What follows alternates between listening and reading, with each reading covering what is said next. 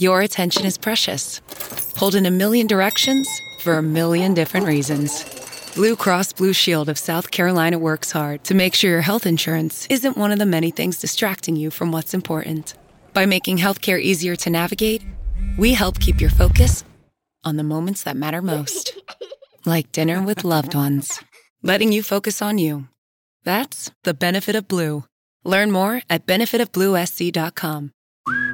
Hardee's 2 for $5 breakfast bake goodness into your morning. Choose a biscuit with sausage and egg, biscuit and gravy, or French toast dips. Any two, just $5. Hardee's, goodness in the making. These items only. Price and participation may vary. Tax not included. You know, to me, this is like the most dangerous thing that's happening in our country of anything. The food industry is getting more and more centralized. And like, if you are well fed, you are strong. And if you're not, you're weak.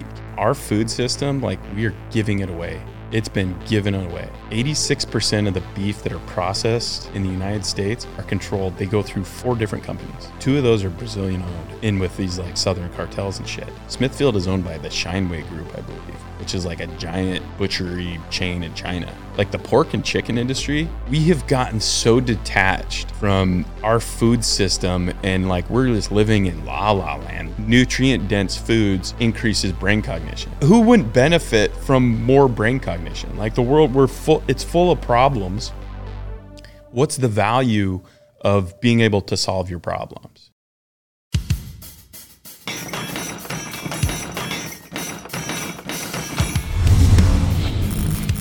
Welcome to Mic Drop, the podcast where relevancy is irrelevant and we don't give a shit about your feelings. Ladies and gentlemen, as always, it's both an honor and a pleasure to welcome my next guest to the podcast. He is a 4th-generation rancher who's also the owner of Carter Country Meats, which is a company that is trying to emulate nature in a controlled setting as it relates to the food industry, and we're going to dive deep into what that all entails. The show Yellowstone is loosely based on his family, and Rip may or may not be him. Ladies and gentlemen, welcome to the stage, R.C. Carter. Hey, happy to be here. Thanks for having me, Mike. Yeah, thanks for coming. This is a big topic for a lot of people, myself included. We talked a little bit off camera before we started about the importance of food, in so many ways, not just the obvious kind of health reasons, but also being a steward of our country's land, but also from a national security standpoint.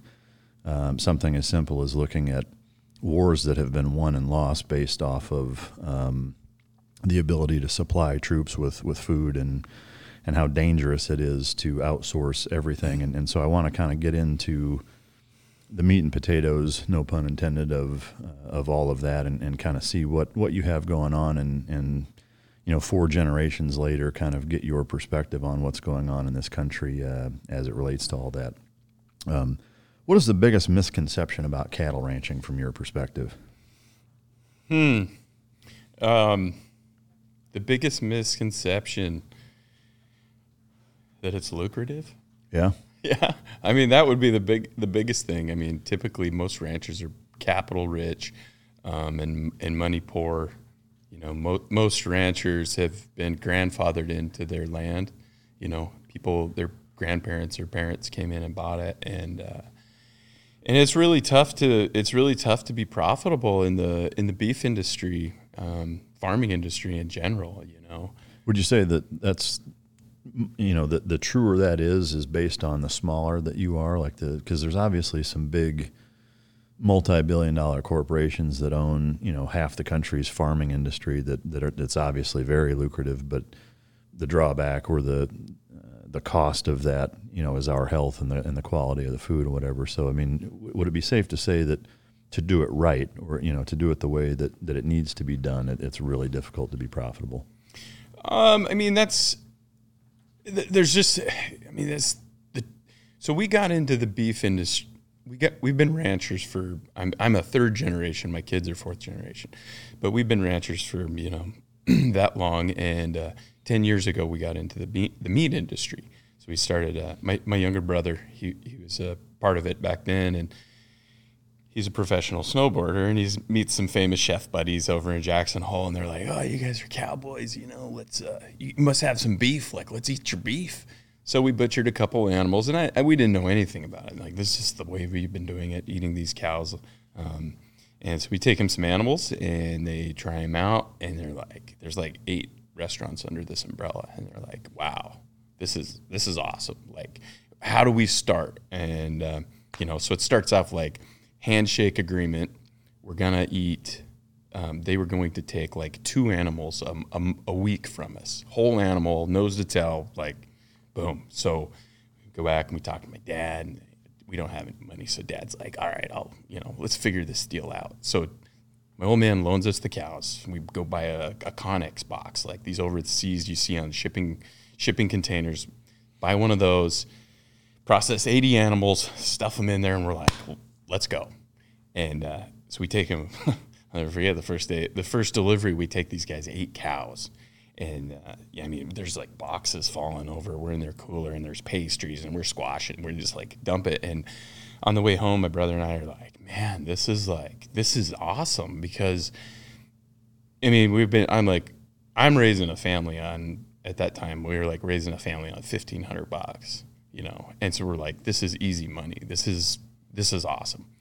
Well, they didn't place another order for 2 months. They're supposed to do that every week? Every week. They were going to take 2. So they didn't take, well, it was like 3 months. I got you. And they were just scrambling. So what it was like, they had no idea. Like, they'd gotten in completely over their head.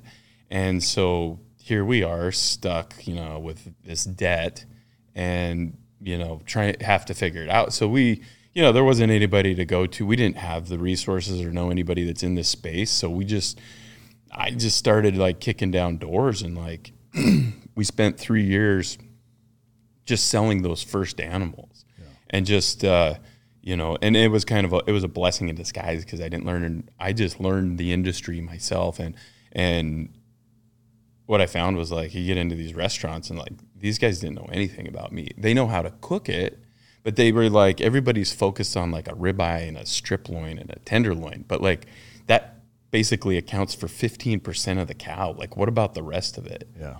And so really just trying to add value to those animals. Like, it's been a hell of a journey. And one of the biggest like things in my mind is, like, as a rancher, one of the hardest things to like traverse was, as a rancher, I looked at cows as just cows. You don't really look at them as like food, right? I mean, you kind of know it, but as far as like taking it from the pasture literally to the plate, it was a big jump. Yeah. And that's what most farmers and ranchers, like, they're not really in that space. And everything's education, and if you know better, you do better. And so when we were talking about, as we get more into it, like the chemicals and the health of the animal, in the moment, you're just like, everything is so short. Everybody's like, because of the financial constraints of the agriculture industry and how tight the margins are,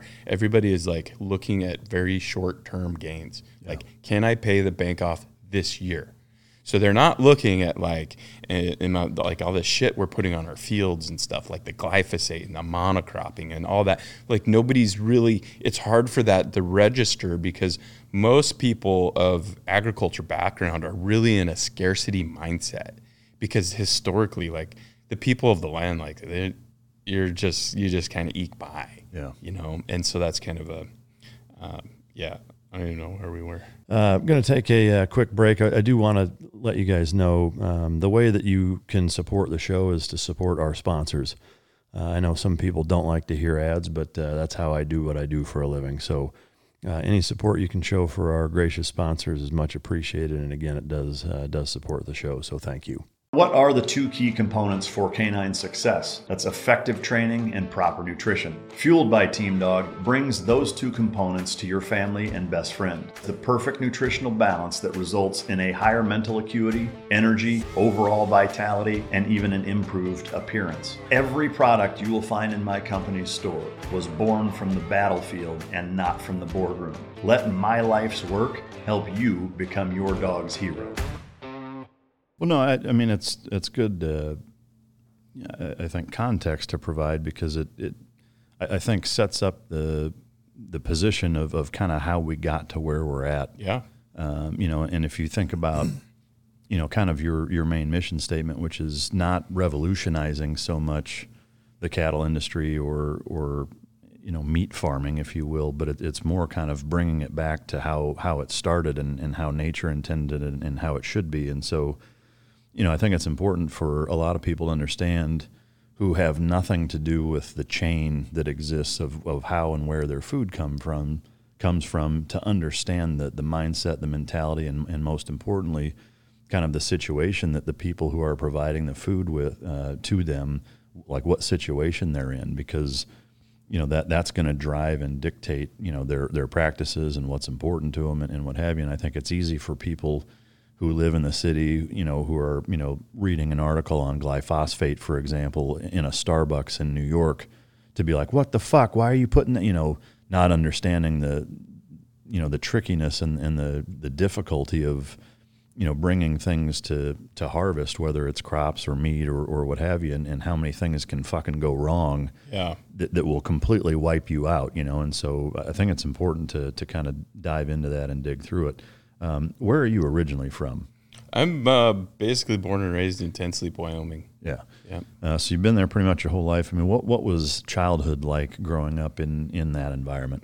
It was awesome, man. I mean, we were like feral, like we were raised like coyote pups. Yeah. We were just like, how blessed are we, like, to grow up without digital devices and bullshit. It's like you got up too early on Saturday, watch cartoons, you're looking at the Ant Wars. Yeah. And so it was like, just go outside and you just got to be creative. You would find a stick and it was a spear or a gun and whatever. And we had a creek in front of our place. My brother and I and my sister, we just grew up like fishing and running, like just running wild. Yeah.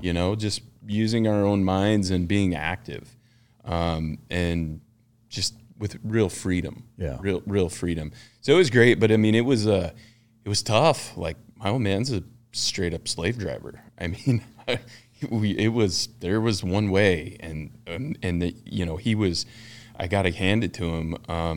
My grandpa in 1964, my grandpa basically, he moved from Provo, Utah up, and he kind of broke out a homestead per se up in the Bridger Bowl area. So at one point in time, like, he owned the whole Bridger Bowl, or like the vast majority of it, like where Bridger Bowl ski lodge is and all that. And, he had a logging company, Cows Logging Company, was a jack of all trades, had 50, he's telling me, he's since passed, but he had 50 guys on his workforce, in the logging business. And he's like, man, we had 2 guys in the hospital at all times. Like, just, doing it with these old machinery, people dying. But Bozeman was, that zone was really, it's not real conducive to like easy cattle management. I mean, those guys get some serious snow. Yeah. And so, he had, 10 my dad has 9 brothers and sisters. Wow. And so they moved down to Tensleep because of our ranch. 27 natural springs. We've got a canyon on one whole side, so that's basically fencing that we don't have to deal with. And it was this one contiguous piece of dirt. And so, how many acres? It's about 40,000. Wow. on that piece. All told, Yeah. public and private. And so, we got posted up there, and Grandpa got in trouble with the bank, bless his heart, he wasn't really, it's tough. And, he was in trouble, and my dad, he's a hustler, man. He's just he's got such a fire in him. He just does not quit. He came in and took it over, and basically he was made a lot of money trading cattle, and basically paid off the ranch and got us safe from the bank. And so we just grew up, doing hard things, chasing cows and like not having enough water and like, eating cotto salami for lunch. You just like hate those little peppers that are, Yeah. And so it was, challenging, but rewarding lifestyle, really close to nature. How many siblings do you have? I have two. Well, I have a half sister and then my younger brother and older sister. Okay. Yeah. So, I mean, was it kind of the plan or your thought process was that your path was going to be to take this over? I mean, was it kind of just always that was the deal? Yeah, that was kind of the deal, It was like the old man was always, he's always asking like, so you're going to come back, Yeah. And I was like, yeah, I'll do that. And so I did. And, I went to the University of Wyoming. I can't say I was very focused on school down there, but I learned how to learn, by working at a bar and, and had a lot of fun, played with some rugby down there. And, working at the bar was really awesome because I learned about people, and I learned how to read people, and you're like, these guys, they're fine. But like this guy, like better keep an eye on him. Yeah.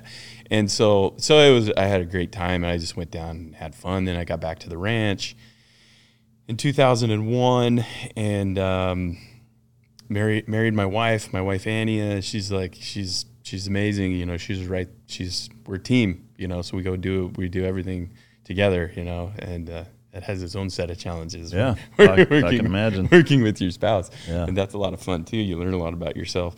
But yeah, and then we just, anytime we made some money, we just started investing in the infrastructure of the ranch because I had this like mindset from like, I was just aware of, the situation, the culture of ranching. And I'm like, man, you're like working the land and like, it's going to break you. Like eventually you're up against nature and like there's no days off. There's no days off. And you come in with all this high testosterone and you're like, I'm going to do it today. And like, by the time you're 60, like you're done and you're arthritic and your back's bad.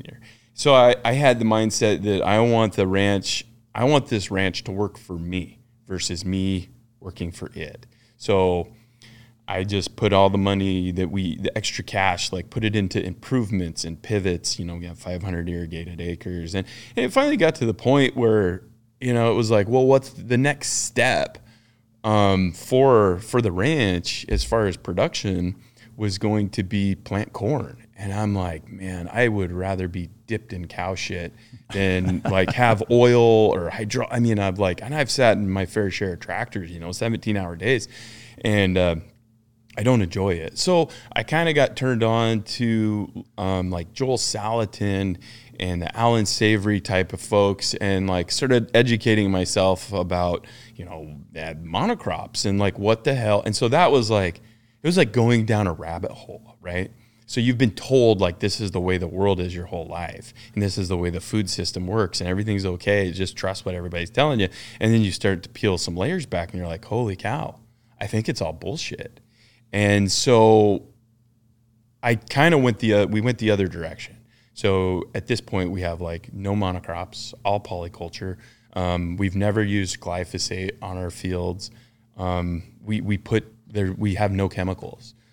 2 years ago, we stopped putting any fertilizer whatsoever on our fields and have just like are totally geeking out on like experimenting, right? Because there's so much potential in regenerative agriculture and in this space. Like people have been raising food for millennia with nothing that comes in a jug, nothing that corporate America is selling you. And so I'm convinced now that I'm like, I think it's that the model of farming and ranching is like, that's actually what's going to keep us broke. Yeah. Because tires, grease, all the input costs that it takes to produce other than sunshine, soil, and rain, we have to pay for. And the vast majority of our food system has been sold, this is how you raise food.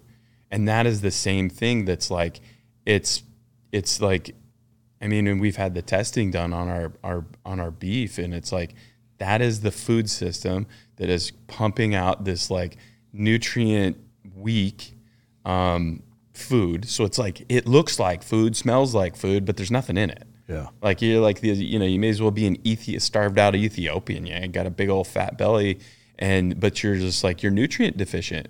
And it's like the same model that is like exacerbating the loss of our topsoils and the chemical runoff and this hypoxic blooms on the Gulf of Mexico where there's like 10,000 square acres of like dead zone because there's no oxygen. So it's all of that.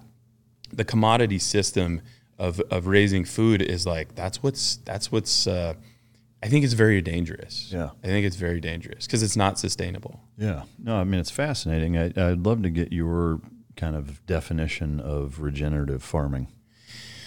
I mean, it's, I think, I can't remember what, I think that. How would you describe it? I would say it's just like trying to emulate nature. It's like. Or can you break it down to what it actually means? Like, how do you, like in practice, how do you regeneratively farm?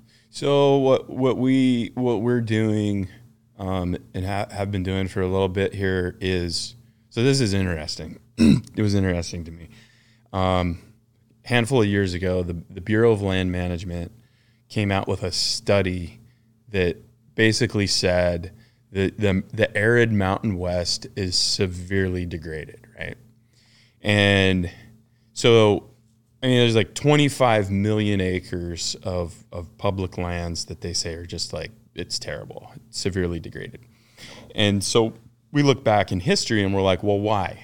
What's going on here? So we go back in time. It's like before the European came across this land, like what was going on out here? And so before I should say but before our ancestors came out here and screwed everything up, the nature, there was an equilibrium, right? There was bison, there was wolves, there was some First Nation people that were, harvesting, but it was like, we have to assume that was as perfect as it could have been. It's like nature's kind of like, that's my church. Like a complete ecosystem. As a complete there was a circle, right? And so there was death and rebirth and death and rebirth.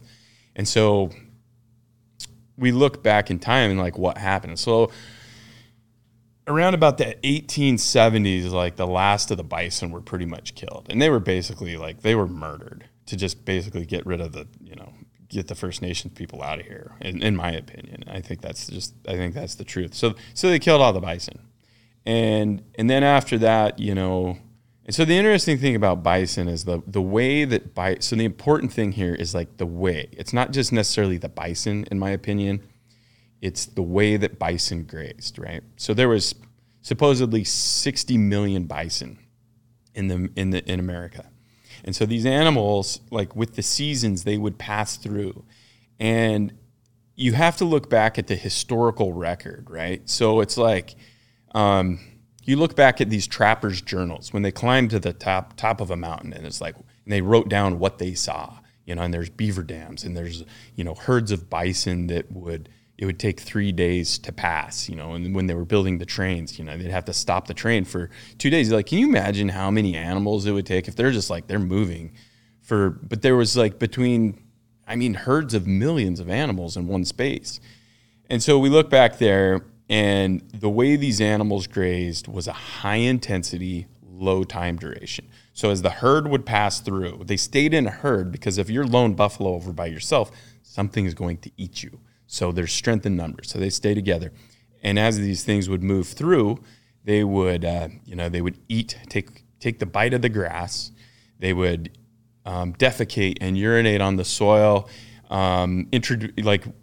taking their bacteria from their stomach and introducing it onto the soil, and stomping and just basically tilling the land. And so there's accounts from like the U.S. cavalry as they were coming out here to decimate the natives, falling in behind a herd of buffalo, and they're like, dude, our horses almost died because we never saw a blade of grass for 3 days. And so that was the natural cycle. So the bison are gone now, and then we see the large cattle drives starting to happen, coming up from Texas. We're in Dallas now, so the cattle drives are coming up. And so it was basically the same kind of idea, but it was high intensity, but there was no rest period. So the bison would come through high intensity, low time duration, but then they wouldn't come back for a year, 2, maybe 3, who knows? And now we have the large cattle drive, so they're coming through and they're hammering these areas year after year after year. And then we have like little towns starting to pop up. So now there's no fences. So everybody's got their cows and they just kind of live around town. And so there was like this long period from like the 1870s to the 1930s where there was it just got the shit kicked out of it, the grasses. And then in 1934, the government recognized there's a problem. We should do something. So they came in and they basically cut the whole West up into a piece of pie and said, okay, rancher, this is your piece. This is how many animals you get to run. And so at that point, we basically, we switched over to a completely opposite system and method of grazing. So now you would take we would go out and we'd take 500 cows and you dump them out in this one pasture and they get to stay there for 2 months. So now we go from a high intensity, low time duration to a low intensity, high time duration. So it's basically like, we don't even need any science, right? We know nature's perfect. Don't second guess it. And now we're doing the opposite thing. And we have been doing that since 1934.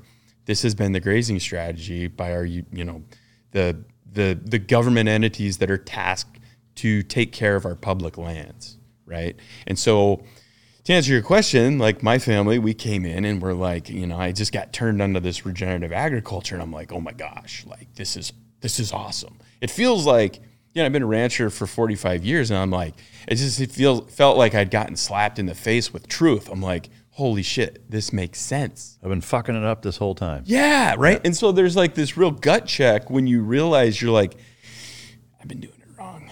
And so it's like, well, do you choose to do better? And like, as a steward of the land, you're like, yeah, what you about got to, right? Or like, how are you going to look at yourself in the mirror if you're like, well, I'm just doing it because I'm like, the old bank account's doing good. Yeah. But I think, so we go, my wife and I, we pulled the kids out of school. We got 3 boys, pulled them out of school, and we just moved to the hills with 800 cows and calves. And we just started doing it, talked to a few people, but the best way to figure something out is just do it. And it was awesome, man. I'm like, how old were your kids at the time? They were 9, 11, and 13. And it was the most amazing thing. Like, we basically just went back to living a pastoral lifestyle. And like, when you wake up in the morning and you get up before the sun's up and you walk outside. Like we have a total circus. Like we had pigs out there, and my kids got these like little baby ducks, and then you're like, the sun's coming up. It's just dusk, which is like it's the best. People need to get their ass out of bed and experience that. You have like a nice cup of coffee, and there's just like a herd of happy animals. Like the energy that comes off of that. Like in that setting, like words don't do it. Like it's a feeling, and it was magical. Like whoever talked everybody into like living in boxes and like going to work, like that was a terrible idea. Yeah, fucking con artist. Yeah. All right, guys, the economy sucks, right? It's up and down. Anybody who's looking to invest is a little leery of investing in the stock market, myself included. I started working with Masterworks here recently.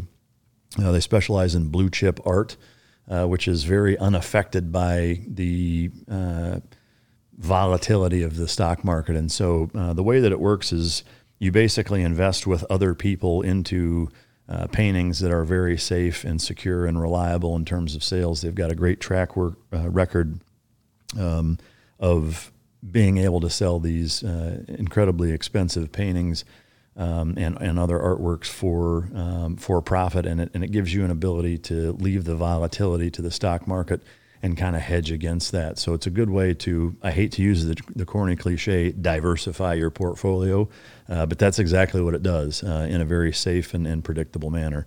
If you go to masterworks.art/mic-drop, you can skip the wait list. Again, that's masterworks.art/mic-drop.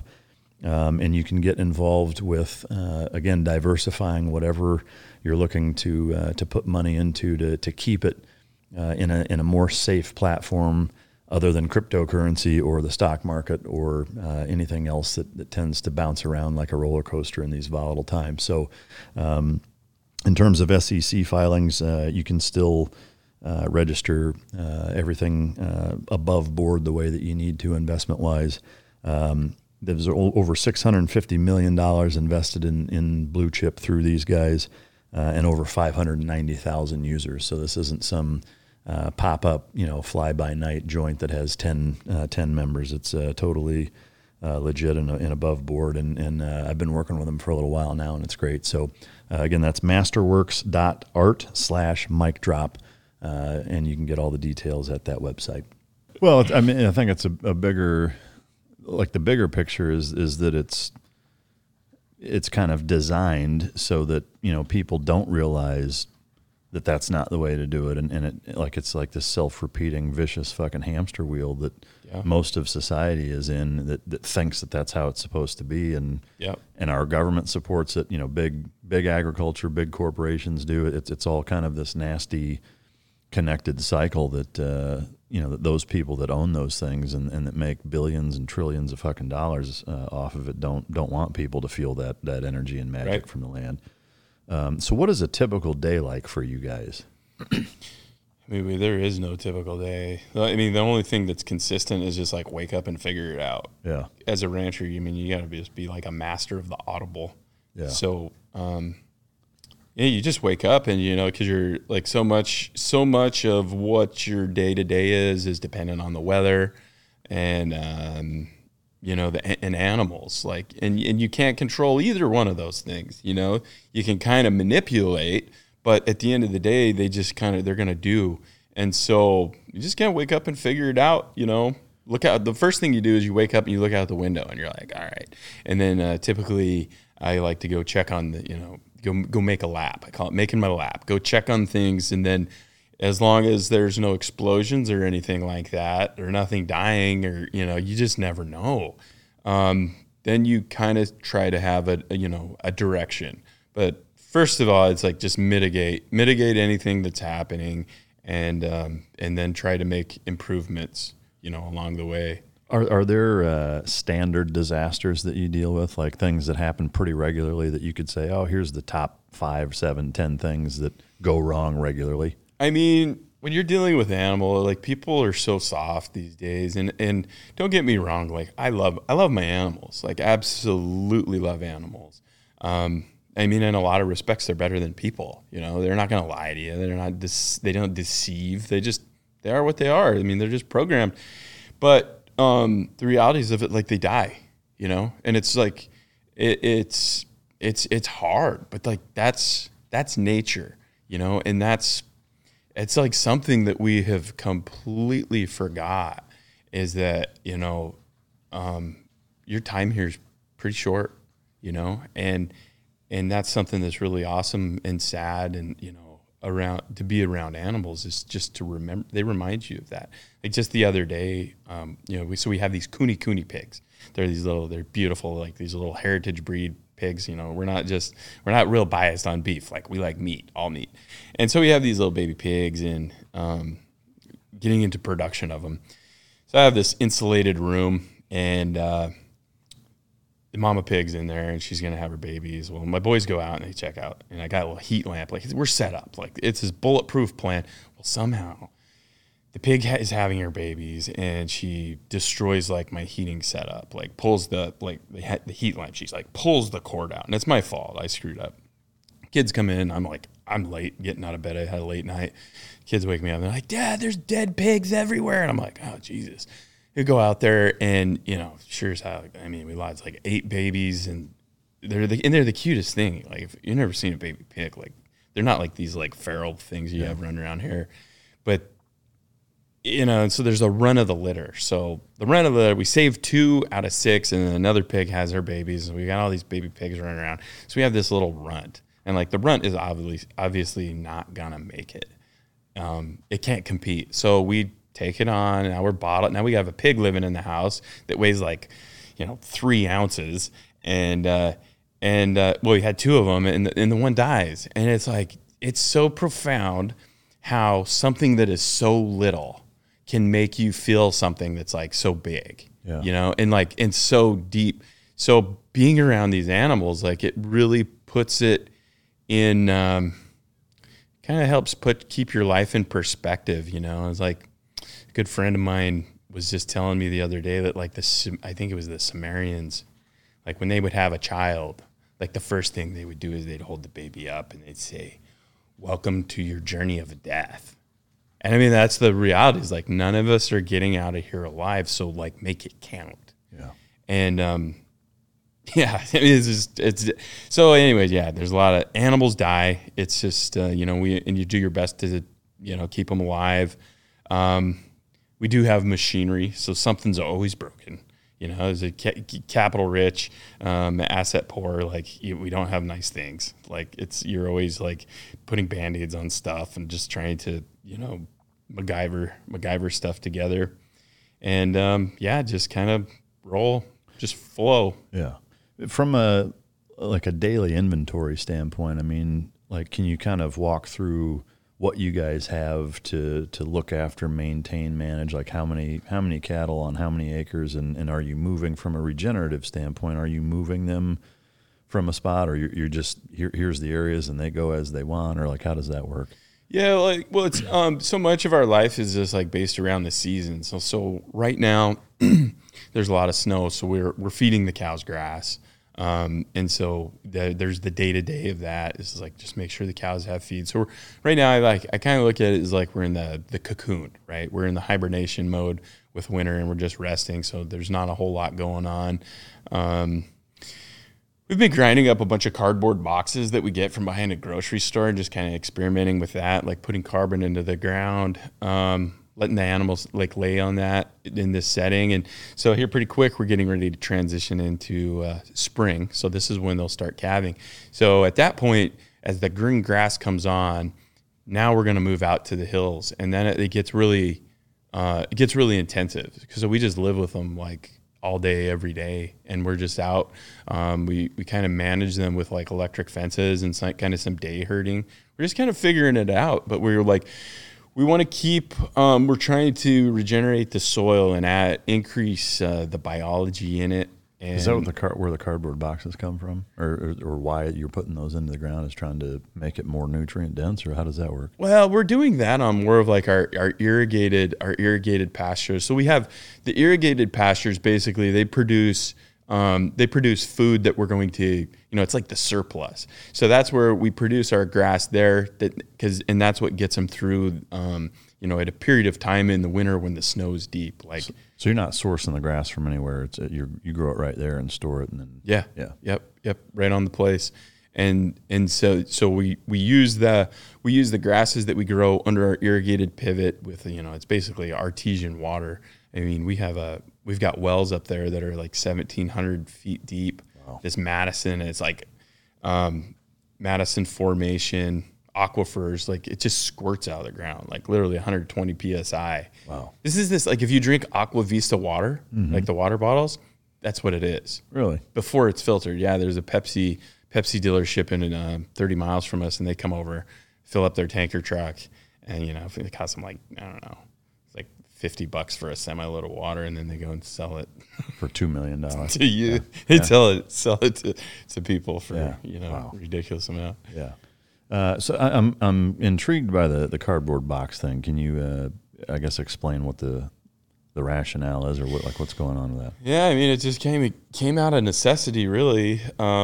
We had cows. Like, there's a period of time during the year where you don't really want cows on your field. So, in the wintertime, we bring our cows and we have them closer, because winters, especially like this winter, man, we've had legit lots of snow. You want them to be kind of close so you can kind of take care of them.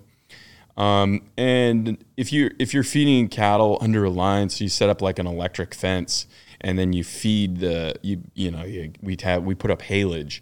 So it's like, if anybody's ever seen corn silage, it's the same thing, but it's with grass. We have all of our fields are basically a monocrop with like 4 or 5 different grasses in them, a bunch of different legumes like alfalfa and sandfoin and yellow clover. So it's just like basically a cocktail of nutrients.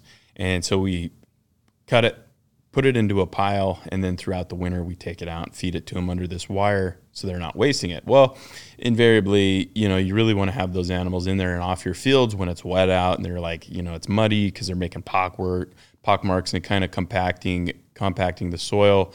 So there was like a drought, and it was really hard to find straw because that's typically what we bed the animals in is straw, just so they have something dry and we all like dry beds.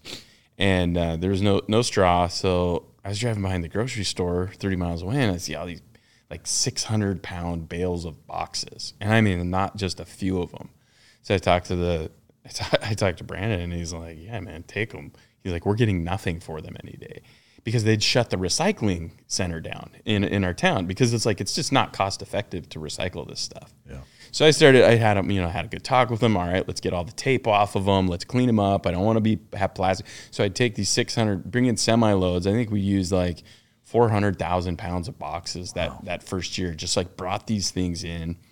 And we have this big tub grinder. So there's a fella that he'll take, it's a tub grinder, so they can take a bale of hay and like chop it up into like 2 or 3 inch pieces, and it's easier to feed, it's easier to digest.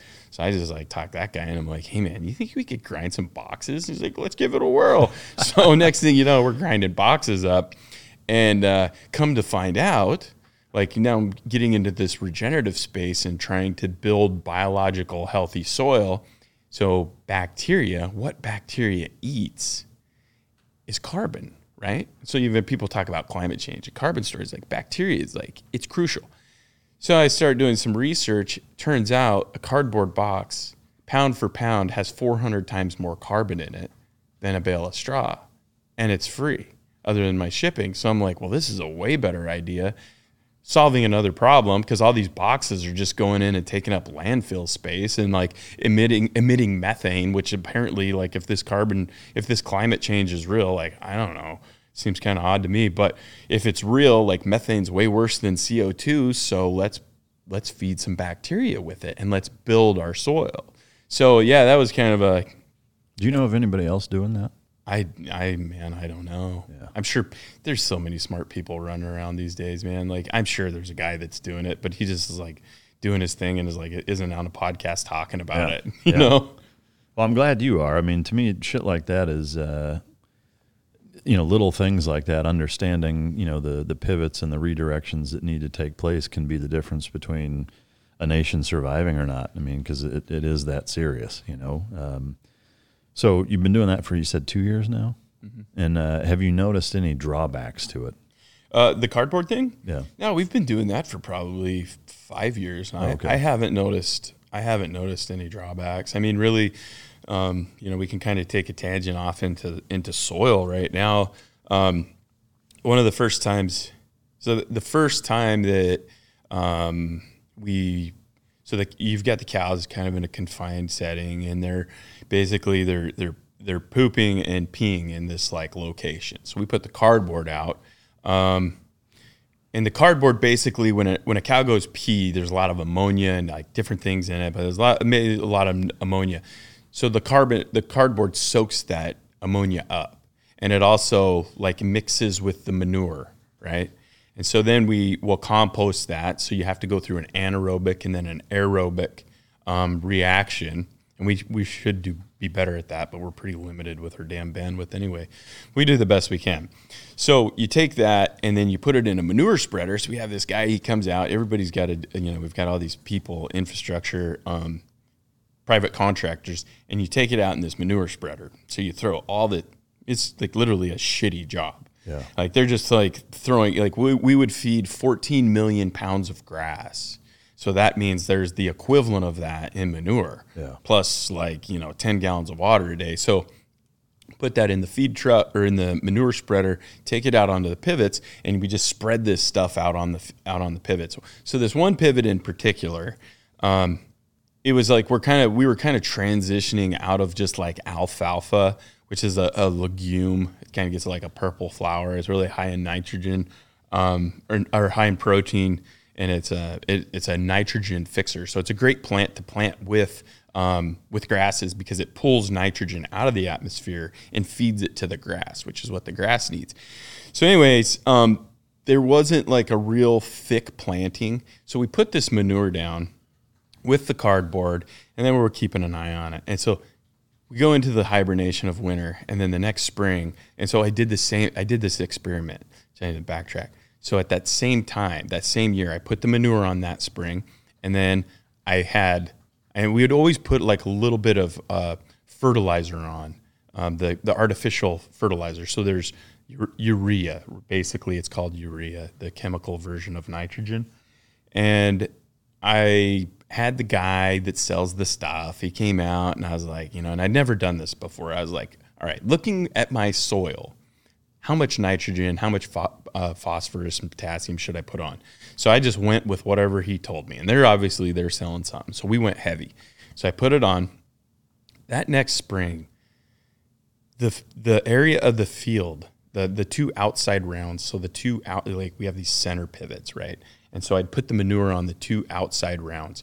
It greened up 2 weeks earlier than the part of the field that had the chemical fertilizer put on it. Wow. And I was like, I was sold, because then it just like, it kept on rocking. And so then these little particles, the cardboard was basically broke down. It didn't fully compost, but there was like 2-inch chunks out there, and you go flip those over, and like underneath you would find worm castings. And it's like, there is this whole universe that's living underneath the soil that like commercial agriculture isn't even talking about it. I mean, it's starting to come on, but I went to college for, animal science, right? And so I had some soil classes. The only thing we were talking about was nitrogen, phosphorus, and potassium. Nobody is talking about the biology of the soil, what's like the natural, what is going on. The only thing they were talking about is what was being sold and marketed to us through these, corporations that are also sponsoring the school's agriculture programs. Dude, they own both ends of it, it's nuts, really, when you really uncover. But with the soil is like, I don't know if this is like a really interesting fact, is if you have a handful of biologically healthy soil, there is more life in that, in the form of, bacteria, protozoa, fungi, who knows, like I'm sure there's stuff that we don't even know about yet. There's more life in a handful of biologically healthy soil than there is in all terrestrial life on a planet. And so it's basically, it's like, you look up at the stars and you're like, it just keeps going on and on. Well, to me, like soil is basically the same thing, but in reverse. Like it's so in depth. And so this approach of commodity agriculture to just say, just put some nitrogen on it. Like it's just stupid. Yeah. It's not very thoughtful, of like the whole ecological process of things. Yeah. Have you guys had your soil tested? And how does it compare to, other farms or other states or? Yeah, it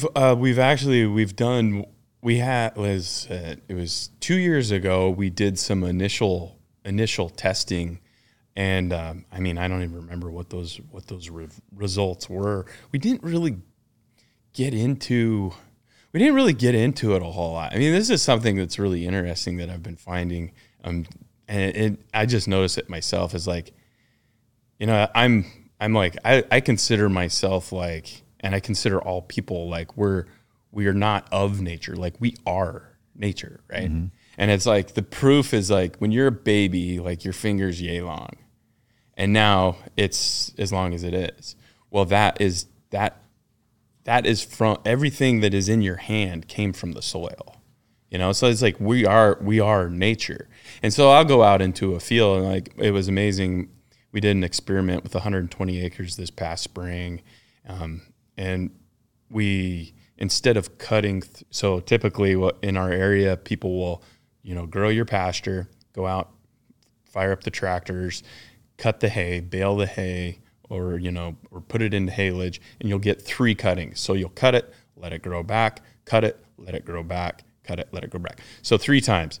So this last year I was thinking about I've been learning about soil health, and it's man, really what we're shooting for is there's a lot of compaction, driving tractors and stuff. Soil gets very, very tight, and to have real biologically healthy, deep, humifying, mineralizing soil, the first component is you got to have oxygen in it. And so you can either take a tractor out and you can, spend a bunch of time and money and diesel and rip it to put the oxygen in. And my theory was maybe if we just let our plants that are already there, maybe if we don't cut them and we let them grow bigger and stronger than they ever have been, those roots will push down deeper than they ever have, and they'll die. So the roots basically they've fractionalized the soil, and they put oxygen down there. So it's water goes down. Water, basic gravity, water goes down, and then plants follow the water down. And then the bacteria, they follow the dead plants down, because that's how the whole cycle of that works. So we let this field go all year long, and we walk out there, and so it's getting close to, it's probably in October, and my wife and I are out there picking up some pipe, irrigation pipe, and it's the feel of this field compared, and I've been doing this my whole life. The feel of this field was absolutely it was right.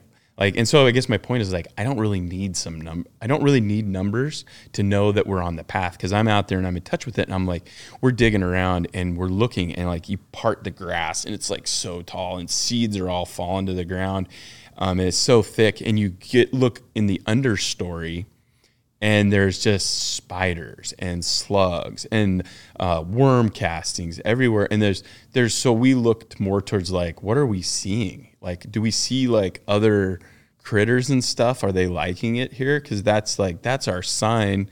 And it was amazing. So I'm really excited to see how that field will perform next year. Yeah. Yeah, that's fascinating. I mean, to me, it kind of reminds me of something I've thought of for years, even before, it was really something that was more mainstream, but preservatives on food.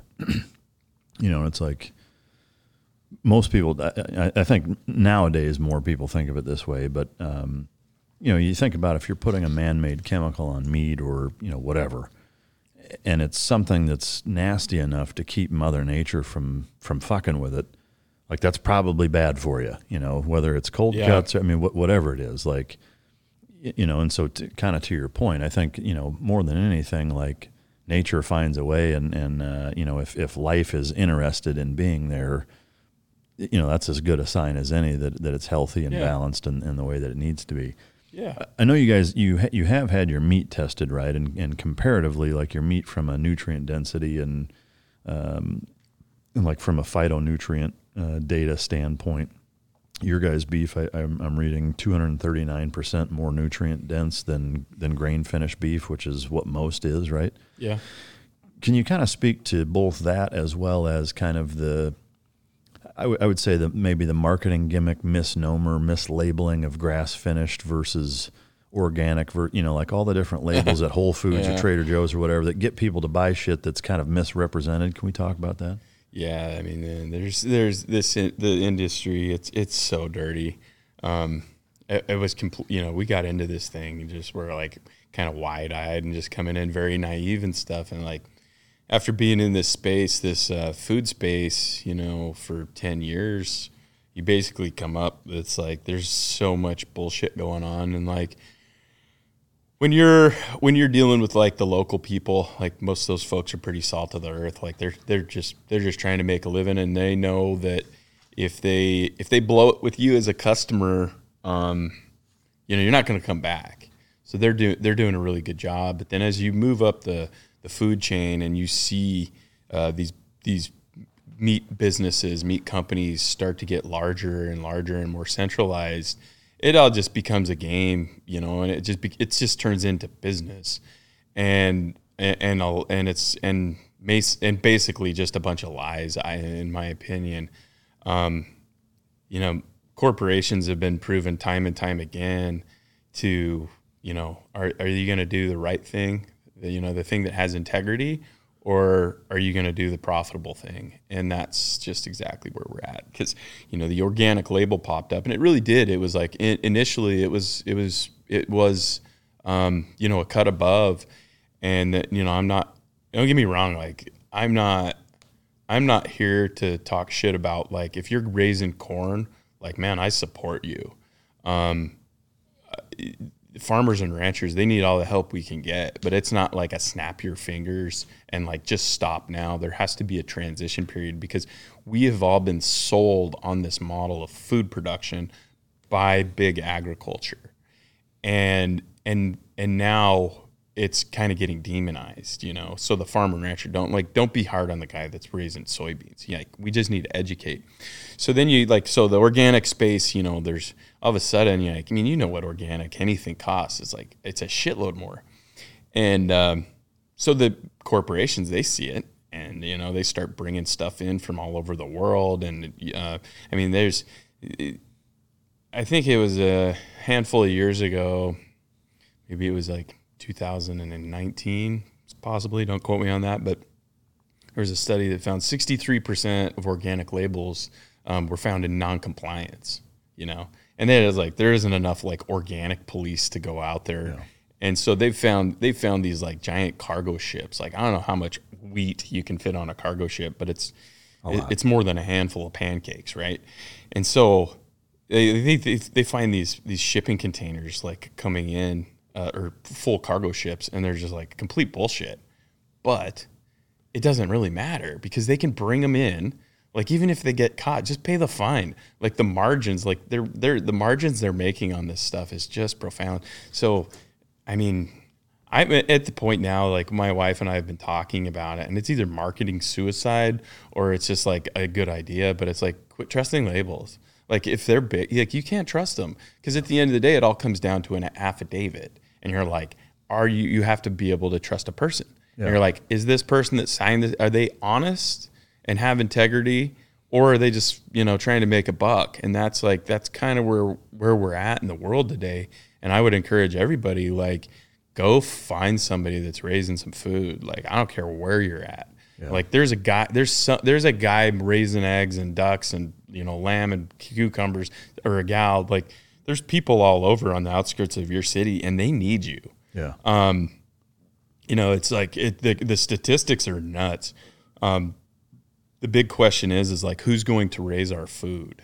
And the farmers and ranchers in the United States, like, we're kind of a dying breed, man. Yeah. There's a resurgence around this regenerative agriculture, but the average farmer and rancher in the United States is 60 years old.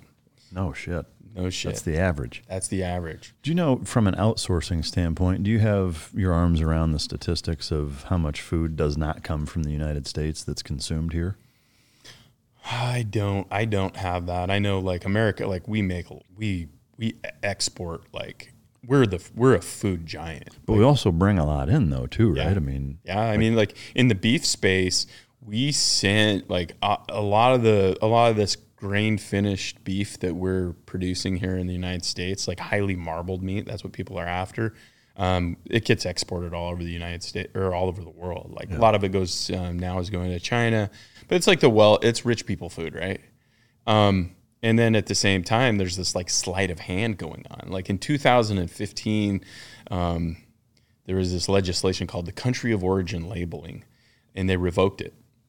And basically, so right now, what we see going on is you can go to a grocery store, and on the package of, like, whatever, you're going to go buy say you're buying some hamburgers, it says made in America. That meat can come from one of 18 different countries and can be shipped. So they harvest the animal under, who knows what kind of standards, Brazil. They harvest these animals, they send them over here. And all they have to do, they go to these large cut houses, they open the package of meat and then re-cryo it. Like, maybe they cut it up, I don't know. But they just have to change the packaging, and it's made in America. Really? Yeah. One of 18 different countries. I want to take a second to talk about something near and dear to my heart, and that is a staunch supporter of this podcast, which is Bub's Naturals. The hat sitting in front of me here on our coffee table here in the studio belonged to Glenn Doherty. His nickname was Bub. I did 2 platoons with him, and his childhood best friend and another colleague of theirs, Sean is the best friend, TJ is their colleague, started Bub's Naturals, which is a collagen and MCT oil company in Bub's or Glenn's honor. And, for me, it's an absolute honor to be sponsored by and working with a company that, was started in the honor of one of my closest friends and a guy that I went to war with. And, the Bub's brand is not only super quality, collagen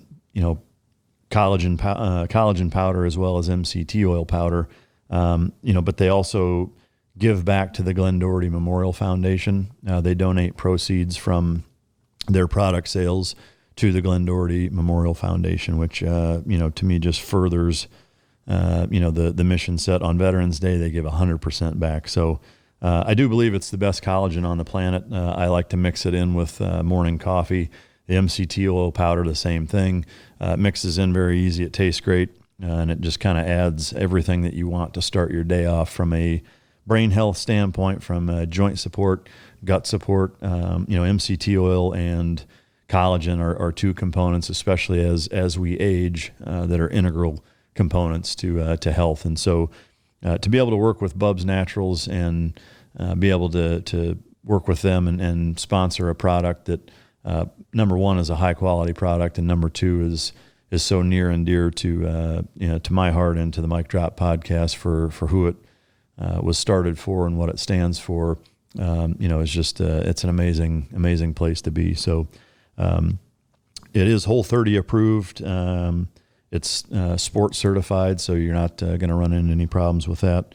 And I will say that right now they're offering 20% 20% off if you go to bubsnaturals.com and use the Mic Drop code. So I really highly encourage you to try it out, incorporate it into your day-to-day for joint health, for brain health, for cognition, for gut health, and to support an amazing organization that does a lot of things in Glenn Bub's honor. So go to bubsnaturals.com. Mic Drop is the code, 20% off. So, is it a safe assumption to say that, a lot of the beef that says made in America or from USA isn't? Yeah. Yeah. Wow. 70 to 80% of the beef in the grass-fed space is not coming from the United States. No shit. Yeah. 70%? 70 to 80 is what I read. So basically, like, to your point, like, unless you know the farm that it's coming from and it was fed and processed here and whatever, like, it's a fucking dice roll, and there's a better chance that it's not from here. Exactly. No shit. Yeah. Do you know about and even this is interesting, even in the grass fed space, and I'm not saying grass fed's better than grain finished. I think it is, but whatever, different strokes for different folks. But in the grass fed, so the USDA, United States Department of Agriculture, they set the rules and the regulations for what qualifies as what.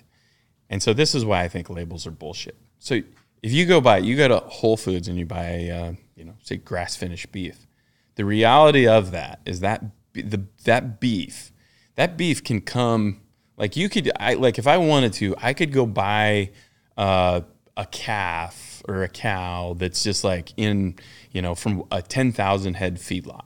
I can load him on a semi, take him out of there. I can go put him on a GMO monocrop field that hasn't, a field of oats or wheat or rye, any sort of a cereal grain, but as long as it hasn't seeded out, I can put them on that field. All I have to do is I have to put them on that field for 120 days, and of that 120 days, whatever that animal's consuming, only 30% of it has to come from that field. What the fuck? And it can be sold as grass-finished beef. So the other 70% of their diet can be anything. Whatever. Fucking wet cardboard. There's your grass-finished beef. Yeah. To me, that's fucking staggering. It's like, I think, and again, to the point, like the disconnect between most people and their food and where it comes from. And it's easy to have outrage on certain things and think that that they're getting, what is good or what have you. It isn't. I think most people that say go to Whole Foods is probably the clearest example that anybody listening right now, has been to one or there's one near, fairly close to where they live, that to go in there that most people would assume, like even I think one of their fucking like marketing mantras is like, we've cut all the bullshit out basically, like we've dug through the labels so you don't have to kind of thing. So basically any fucking thing you buy in here is thumbs up clean because we've made sure that it is, and it's total bullshit. Yeah. Just looking at some of the packaging on some of the stuff there, you're like, there's fucking canola oils and, all kinds of nasty shit in a number of their products that you're like, well, why the fuck is this in here then? Right. And it's in the health food space. Yeah. Yeah. You go to like mom and pop health food stores and half the products that are supposed to be healthy versions of whatever, fucking Doritos or, whatever. And you're like, the fuck is this? Like, this isn't any better. It just tastes like shit and costs twice as much. Yeah. But to me, the biggest thing is the meat, is because that's the one thing that it's like you want to be able to trust. You want to be able to take for granted that, okay, if this is fucking $30 a pound and it says, organic, no hormones, no antibiotics, grass-fed, blah, blah, blah, and it's coming from Whole Foods, whatever, that I know that this is good, clean American beef, and there's a good chance that it's not. It'd be nice, wouldn't it? Fuck, man, that's crazy. You can trust it. No, it's nuts because it's just dudes making money. Yeah. That's all it. And so they're just selling it out, and they're selling, people that are ignorant to it, that because we all want to believe, because look, we're all just super busy, right? Yeah. It's like, who has the time to go research all this stuff? Yeah. And it's like but that's the reality of it. So then you're like, there's so much education, and it's continually evolving. And so this was really something that blew my mind. We send we were invited to be part of this meat testing study, and it was by Bionutrient Food Association, like brilliant people. And so we have 3 animals. We send the samples in, and they're kind of, they average, they're looking at a bunch of stuff that, honestly, it's like only scientists really care. It's just like they send me this spreadsheet with like 800 different chemicals and things on it. And I'm like, all right, what does that mean? Like, it's like speaking Chinese to me. So they look at it, and so they have accumulated a database. So they're comparing our beef to other grass finished beef, and they're also comparing it to, they have a grain finished database. So the phytonutrients. So phytonutrients are these metabolites. So you need to think of it as like everything, every plant, tree, shrub, everything that is growing terrestrial has got chemicals that are unique to it, right? And so the idea is the more diverse an animal's diet is, the more these metabolites, phytonutrients, are going to be stored in the fat, because the fat is where a lot of nutrients and also toxins are stored. So they start testing our stuff, and on these phytonutrients, like it's like a whole new realm of science. Like there's a guy, Dr. Stefan von Vliet, like this guy, he's a freak of nature, like so freaking smart. And I'm talking to him about these phytonutrients, and he's like, honestly, I think we're only seeing 5% of what's actually there with the technology, and they've got access to the best. He's like, I think we're only seeing 5%. So you look at your, you go buy some food and you look at your ingredient list, right? There's like 9 things on there, like carbs, protein, sugar. If you're sick, and you have your blood work done, they're like looking for 150 different things. Yeah. They've identified 26,000 different metabolites. It's like going into the jungle and saying, does this cure cancer? Like we have no idea. So the idea of food being just what government labels are telling us is complete bullshit. Yeah. Like it's evolving. It's evolving. And so they look at our stuff and they send it back, and they're like, "Wow, you guys are way up there." So as far as the metabolites, like our grass finished beef, it scored like 64% higher than their grass-finished database. So there's 64% more. You could say we're 64% more nutrient dense than grass-finished beef, 239% more nutrient dense than grain-finished beef. Wow. So there's been this big argument of like, what's the difference between grass-fed and grain-fed? A lot of grain-finished animals, like they're raised in a grass-fed environment until like that last, period of their life. Yeah.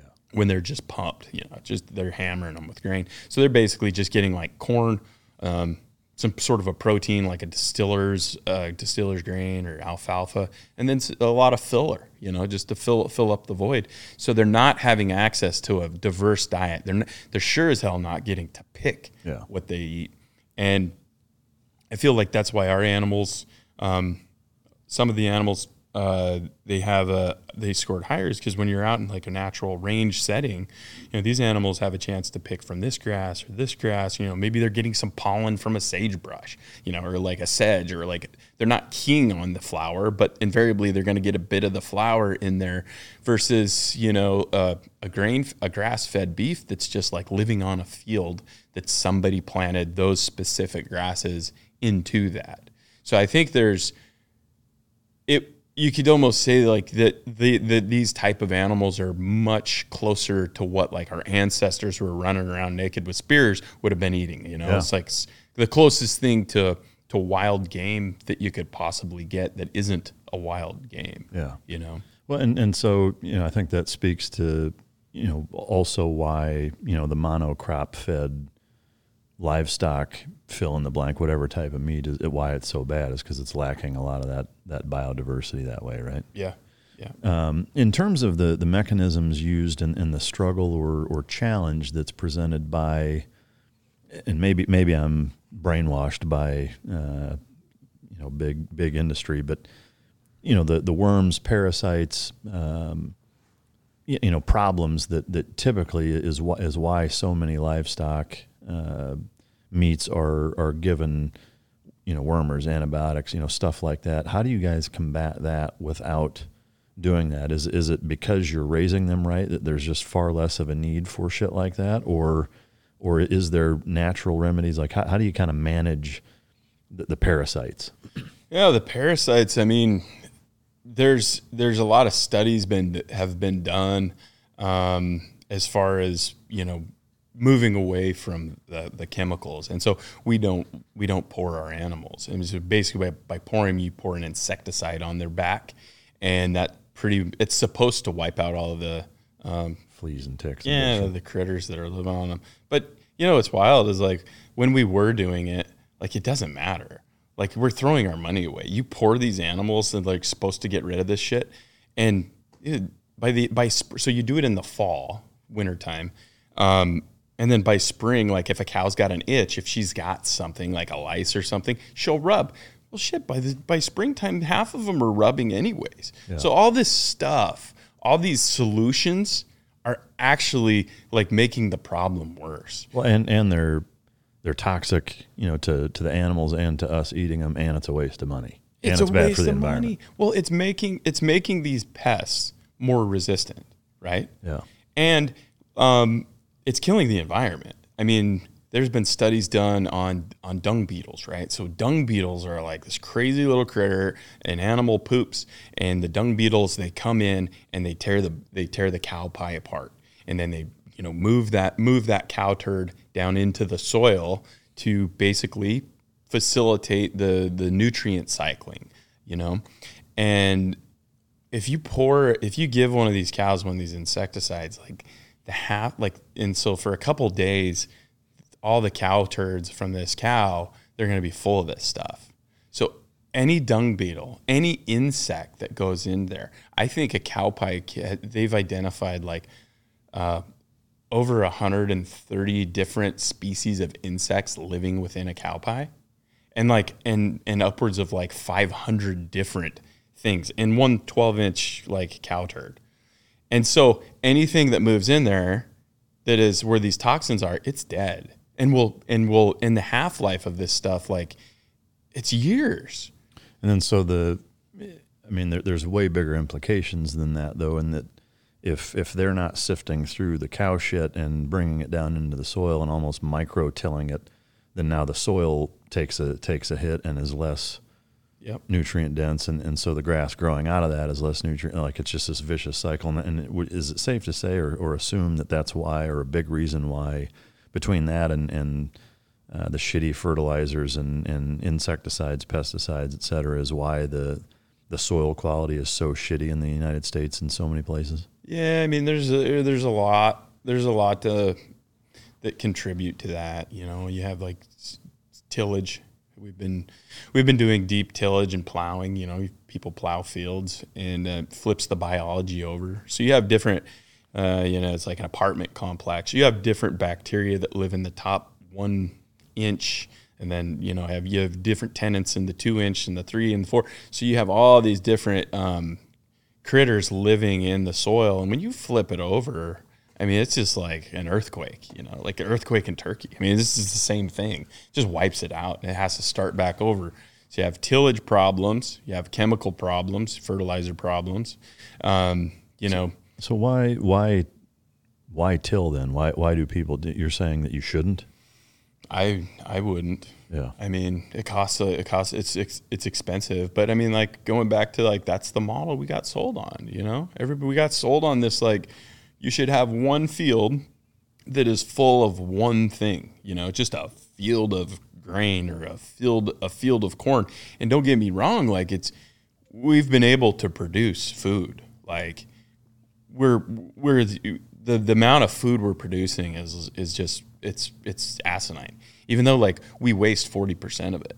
40% of the food that we produce in the United States doesn't make it isn't consumed. Wow. It gets either lost in the process of the harvest or the distribution, or gets scraped off your plate into the garbage can. Yeah. So there's a lot contributing to the degradation of the soil. But it's interesting when you put nitrogen. Biologically healthy soil can produce nitrogen. I think there was like seven different types of nitrogen. One of them being urea, the synthetic type of nitrogen. So I like to think of it as kind of like testosterone replacement therapy, right? So when you put synthetic nitrogen onto the field, basically what it does is it kills a lot of the biology. It kills a lot of the healthy ecosystem that is actually trying to produce that. So it's the same as like, when you start taking testosterone, like, you quit producing that yourself. So if we supplement the soil with it, now all of a sudden it quits producing. So now you have to do it, right? Yeah. You have to keep it. So it's interesting to look at soils. Like, we've turned our soil into a massive drug addictive ecosystem. Bunch of fucking tweakers in this. It's a bunch of tweakers. That's crazy, man. Yeah. And this is your food system. Yeah. Are there any grocery store chains or meat purveyors outside of you guys, of course, that are also doing it right, in your opinion? Like, is there a big chain that you're like, There's a lot of people doing it, man. Like, there's a lot of people. But people, like, I guess for the listener, like, if they live in, wherever, like, obviously we can order food from you and have it drop shipped, but like, is there a chain, that's, even if it's regional, like, are there any grocery stores that you would say, yeah, I would trust going to that place? Well, I mean, I don't think it's really the grocery store, because they have a lot of different, products. Here, this is an interesting story. So I have a friend. He's kind of out in the Chicago area, and he's got his own beef. He's producing beef, and he decided he was going to start up He wanted a retail location. So he goes to he's like scoping out all these strip malls, right? And goes in, and there's a Pick and Save. The one he finally decides on is a great location on the right street and everything. There's a Pick and Save just like down the way a little ways. So he's wanting to rent the space, and they're asking him what for. They get blocked. Like, I'm not sure exactly what the legal terminology is, but they won't rent to him because Pick and Save is owned by Kroger, and they have something turned into, an agreement that no producers, meat, egg, milk, no podunk farmer is going to come in and set up shop within X amount of, distance from any pick and save, Oh shit. Yeah. So he gets blocked there, and then he also gets pushback from the landowner or the tenant, the landlord. And so I was asking him, I was like, well, who owns it? And he's like, well, Pick and Save is owned by Kroger. I was like, well, who owns that? Wouldn't you know it? It's like you go to the top and it's all owned by these large private equity fucking assholes. BlackRock, Vanguard, Berkshire Hathaway. I mean, there's and then you look at, so it's like, to me, I'm like, well, why the hell are they, like, why would you care that Farmer Bob is like trying to sell some hot dogs down from you, And it's because the food industry is getting more and more centralized, and like people, to me, this is like the most dangerous thing that's happening in our country of anything, because it comes down to, if you are well fed, you are strong, and if you're not, you're weak. And our food system, like, we are giving it away. It's been given away. I mean, you look at like the beef industry in general, 86% of the beef that are processed in the United States are controlled. They go through four different companies. They're bottlenecked. 2 of those companies are Brazilian owned. You said 86%? 86%. Jesus. 2 of those are Brazilian owned. And I mean, there's some dirty ties there. Yeah. In with these like Southern cartels and shit. Like, there's some, I've heard stories that who owns this. You look at like Smithfield. You look at who owns Smithfield. Smithfield is owned by the Shineway Group, I believe, which is like a giant butchery chain in China.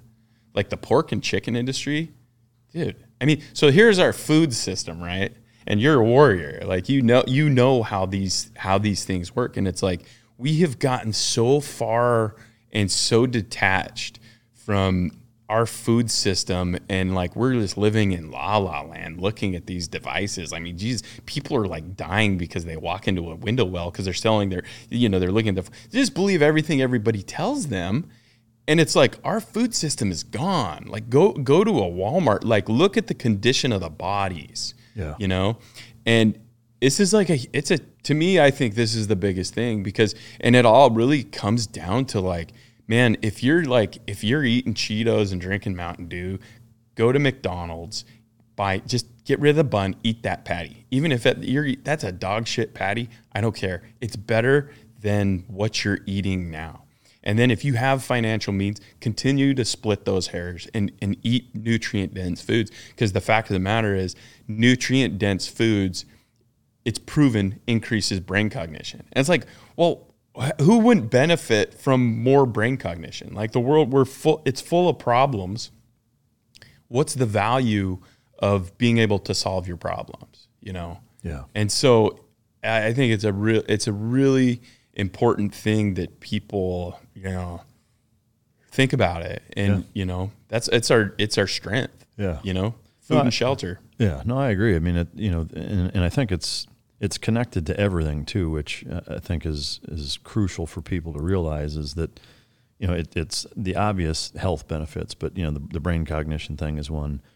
Having a strong military similarly, or just having a strong society, if the entire society is eating really, really shitty food and not, their brains aren't working right, and they're sick all the fucking time and they're overweight, the obvious is they're nowhere near as productive as they could be.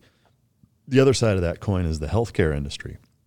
Is that, one of the biggest hotbed political topics in our country is healthcare, and how to reduce costs and but it's based on a system that 50 years ago, 80 years ago, however long, when it first kind of came to fruition, was based on a society that was far more healthy. Like, there were more healthy people than there were sick, and so the numbers could at least add up. Like, now, between obesity and cancer and all the other bullshit that plagues our society, like, there is no formula that exists where, so many people, when there are so many people that are sick and so many people that are healthy, and there's a huge disparity there is no healthcare coverage that makes sense or that works math-wise where there's affordable health care, because there's more people that are fucked up than not. Yeah.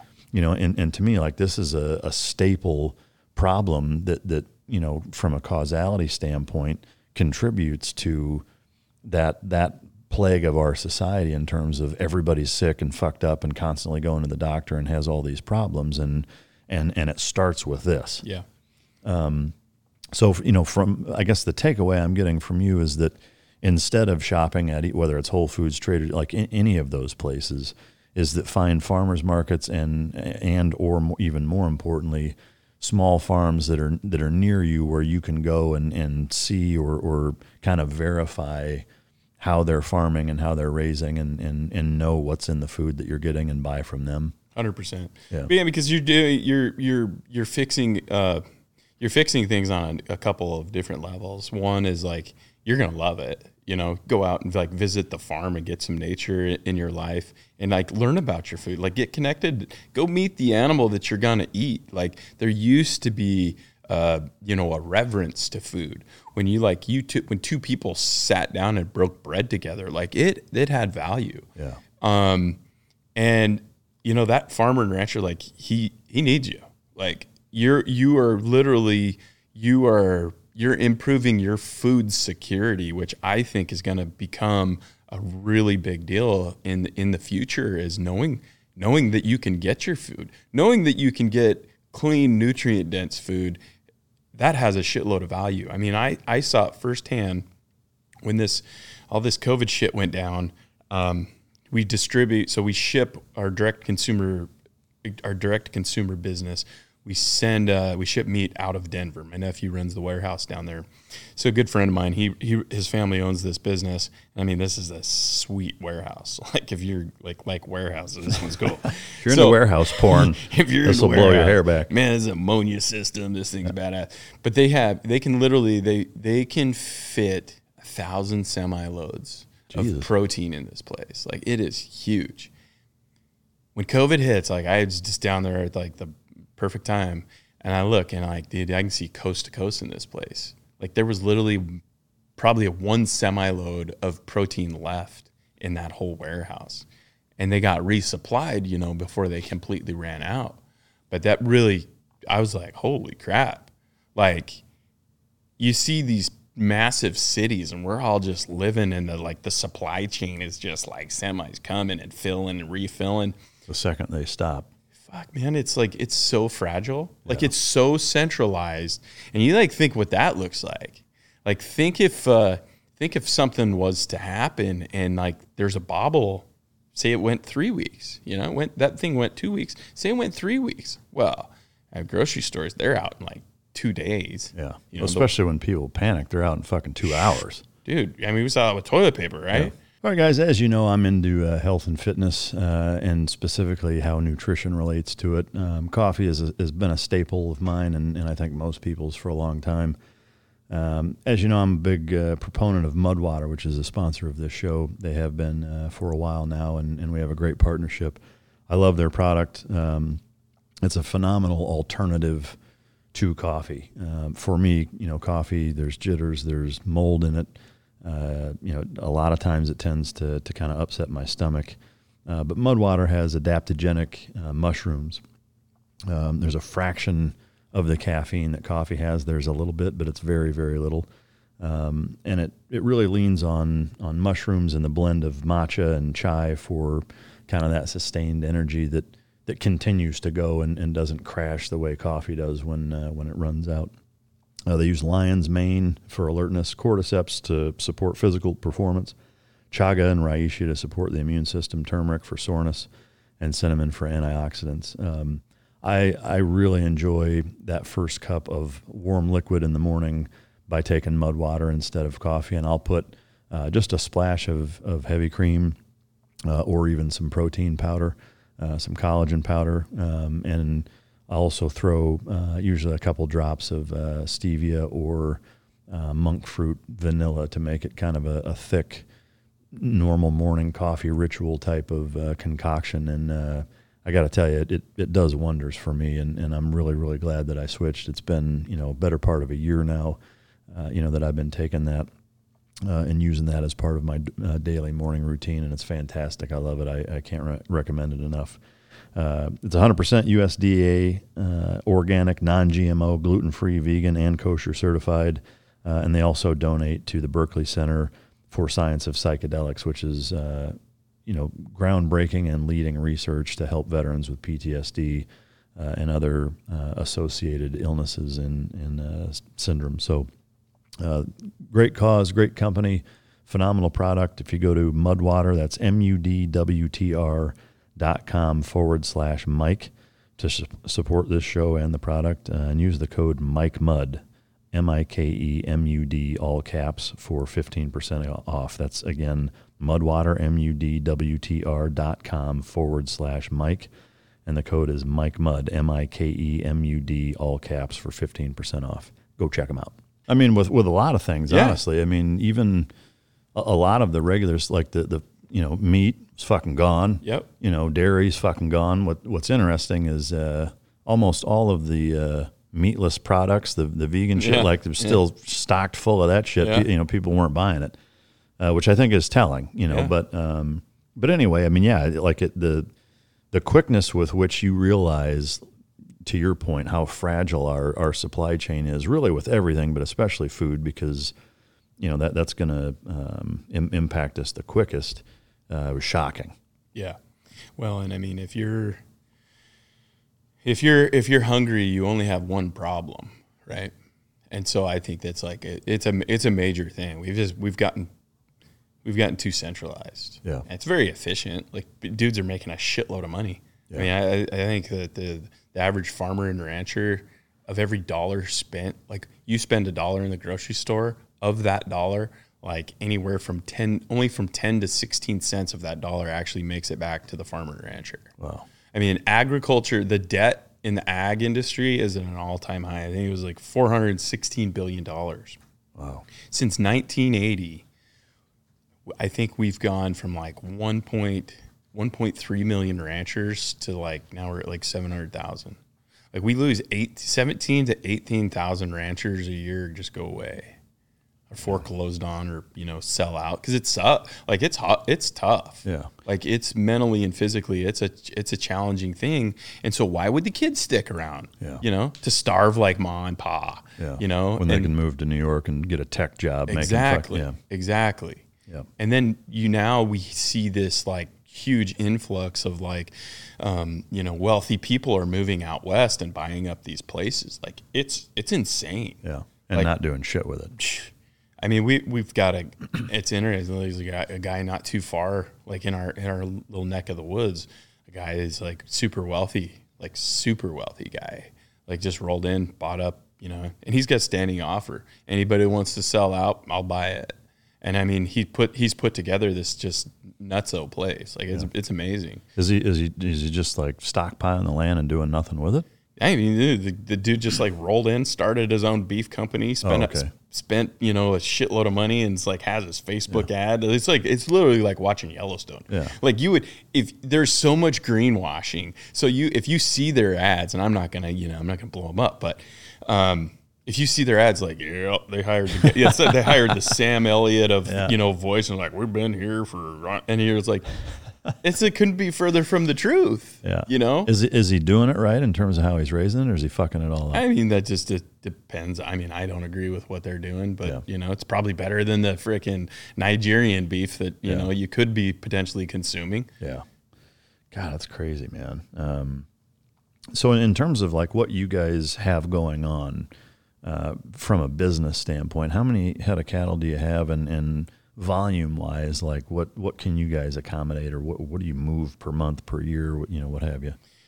I mean, it's been a challenging son of a bitch. We've been, we started out in the wholesale industry. It was like slinging beef to, restaurants, mainly in the Jackson Hole area, because they've got money.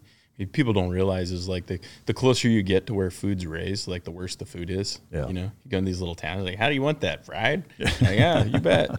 And so there's no money where we're at. So we would go over to Jackson Hole, because we're obviously trying to make some money, and made a bunch of accounts, made some great relationships, slinging beef to a lot of big places over there. And then I detached a ligament in my leg, and I was like, in my ankle, and I was like, dude, this is too much. Like, we're throwing box. Like, I would drive to, so we processed, because at that time, there was no USDA plant in Wyoming. So like 1 week I would haul animals down to the processor in northern Colorado. It was like 480 mile drive. So 1 week I would drive the animals down and pick the animals from the previous 2 weeks up, bring them home. And then the next week I would drive to Jack. So I was just spending my life on the road. We'd show up with throwing 6,000 pounds of boxes around, moving in the cool. We didn't have a, forklift or anything. It was great. And then COVID strikes, and kind of our game was we would spend like all winter stockpiling meat, so that when the tourism show up, we could just like hit the flush and just dump all of our inventory into Yellowstone National Park, Grand Teton National Park, all these guys. And they just call me up and they're like, "Hey, Mr. Carter, like we're sorry, we're not opening." I'm like, yeah. Bro, what? I don't have any investors. Like, what now? What? Yeah. And we figured, I don't know how we made it. Like, so we pivoted into this, direct consumer model, that's got its own set of, challenges. Sure. But yeah, we've got, our home place, there's like 40,000 acres, and we help a lot with my in-laws, and are really trying to move, really expand, We like selling meat, I like people being able to, feed themselves with the highest quality of product. I'm really proud that I'm pretty sure, like, at this point in time, like, I'm not saying that we've got the healthiest beef, but until somebody else like puts up numbers that are better than us, like, I think we do. Yeah. Our essential amino acids is 70% higher than the closest grass finished beef. That's incredible. Than the average. And that was something like I was just going through the spreadsheets, and they weren't even looking at that. Wow. Our omega, I always get that wrong. It's like, I think it's the omega 3 to 6 or 6 to 3. It's considered like a 1 to 10, whichever the ratio is. It's considered 3 times healthier when compared to the closest grass finished beef. That's amazing. And so it's like, we're not even looking at like the grain finish. Yeah. But how many head of cattle do you guys manage? So right now we've got 700 head on like the home place there. We got 300 head of heifers. We'll be calving here in another, I don't know, two weeks probably. Well, about the time I get home, it's like we're gonna need to kind of get our poop in a group.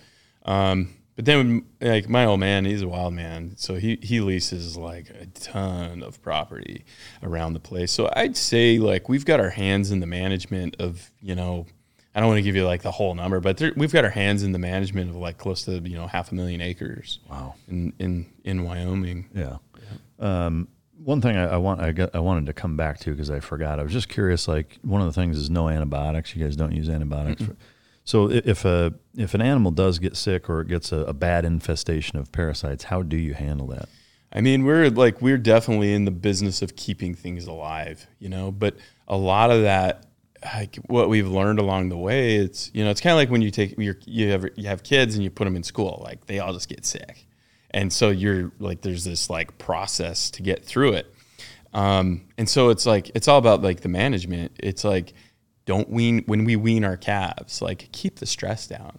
Like weaning is basically like the process of like in the fall, when you take the calf off of the cow and separate them, it's time for them to go on their way. So instead, what we used to do is we would take the calf, put them all in the corral, sort them, and we'd keep the calves in the corral and let the cows out.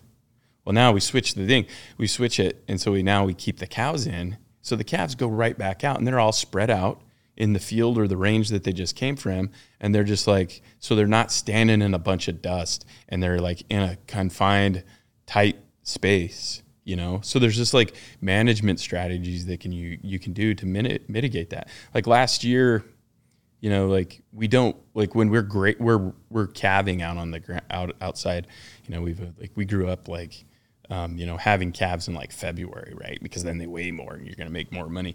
Well, what a terrible idea that is, like in Wyoming right now, like in February, like things are just going to die, And so we moved our calving dates later. So now we're calving in like April and May, like when the deer and the antelope are. And all of a sudden, if you're spread out, like the animals aren't getting sick. Yeah. So it's just more rare. It's far more rare that they even get sick. But in the instances they do, you just kind of let it run its course.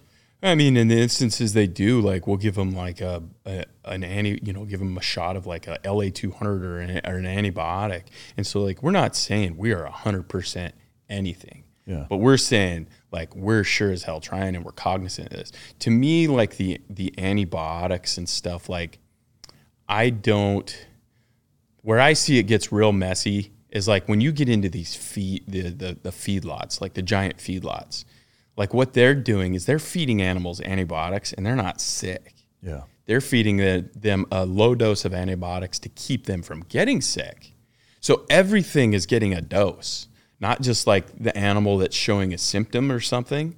They're just like, it's this like preventative, like everything gets a dose of medicine just to keep it from even like getting started. Yeah. And so you see these really aggressive things that are gaining, it's like kind of like a MRSA virus, right? You see resistance. They're getting very resistant. Yeah. And in terms in those same places, usually use a lot of synthetic hormones to gain weight and I don't know. I mean, that the hormone thing to me seems like that was kind of like in the 1990s. People were putting ear implants in them, but I mean, even then, like I think we don't do that. Like nobody, there's one guy in our region that does that, and we source our animals from our friends and neighbors. Like we're not saying like we raise the best cows, but it's like the area and the nutrient density of our area. Like we're in one of the most mineral dense areas in the nation, and have the most powerful grasses in the nation, and that's what lends to our animals, and plus their age of what we're harvesting. But it's I think just different strokes for different folks. And because I'll tell you this, anytime somebody says, yeah, we're 100% this, like they're not. Yeah. Like everybody. So I think it's really just like having that honest conversation. You're like, this is what we're doing, and like 99% of it is this. Yeah. Well, I mean, to me, ultimately the data is what speaks volumes, or what is the cleanest and easiest thing to go off of is that if companies are analyzing your meat and it's compared to all of these other ones, it's that drastically higher in omega profiles, in nutrient density, and phytonutrients, and in biodiversity, all of these things, then to me that says that what you're doing is both appropriate and effective. So I mean, that to me, that's what matters. Like all the labels in the world and all the mantras and marketing slogans, and classifications as far as labeling goes doesn't mean shit if what's actually inside it isn't worth a fuck.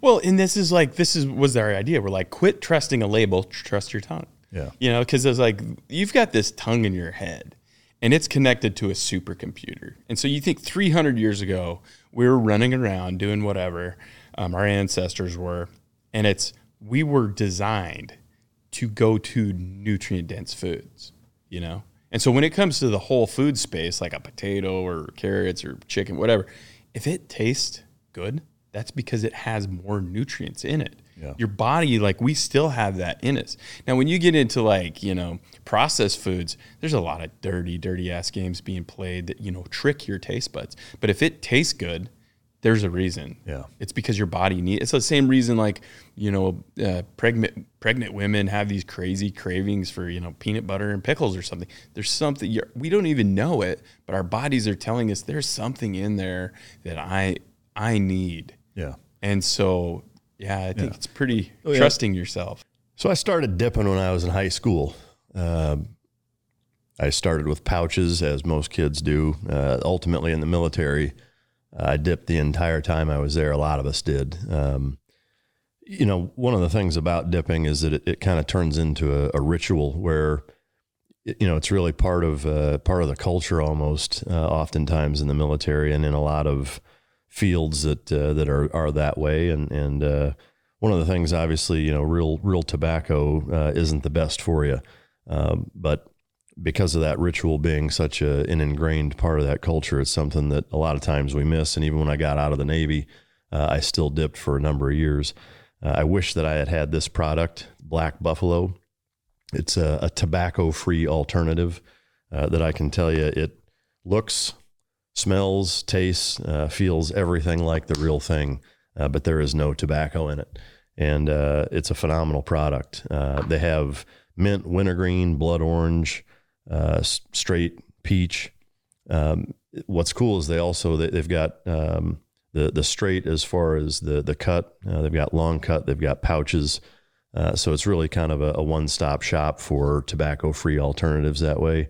But they also have a zero version, which has absolutely no nicotine. So you can get it with nicotine if you want the nicotine, or you can get it without nicotine if you don't. It's all food-grade ingredients, green cabbage essentially, as well as pharmaceutical-grade nicotine if that's the option that you choose. But it's just an awesome company. It's veteran-started, and they're big supporters of the Mic Drop podcast.